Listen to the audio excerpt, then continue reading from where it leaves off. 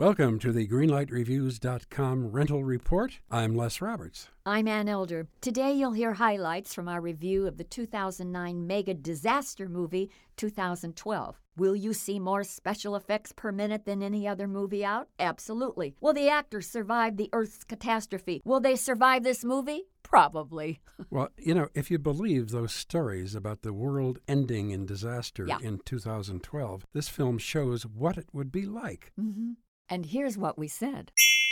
My problem with this movie is that after you've seen one disaster in this movie, and that starts to come into the movie about 20 minutes in. That's right. That leaves you with over 2 hours of non-stop disaster CGI effects. Yes, it's a 2-hour and 40-minute movie. That's a long time. It's a long time if it's a great movie. If it's a bunch of things blowing up, you really start jiggling in your seat. Well, I thought it was a feast for the eyes and the ears, but curiously, when I walked out of the movie, I was hungry for a real picture. However, I'm not going to give the movie a red light. I think it's a yellow light. I think that a certain number of folk out there will find it an amusing adventure. I couldn't agree with you more, Ann. I didn't like the movie. But if you like this kind of a movie, I'm not going to tell you not to see it. So I am also giving it a yellow light. 2 yellow lights for 2012.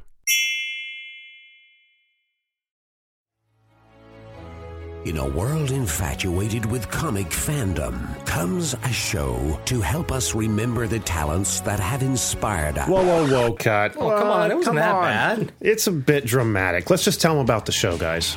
We are the Canned Air Podcast. Join us weekly for a comedic trip through pop culture. We also welcome some cool comic creators, as well as some of the voice and screen actors that helped shape your childhood. Find us on cannedairpodcast.com and on the Evergreen Podcast Network.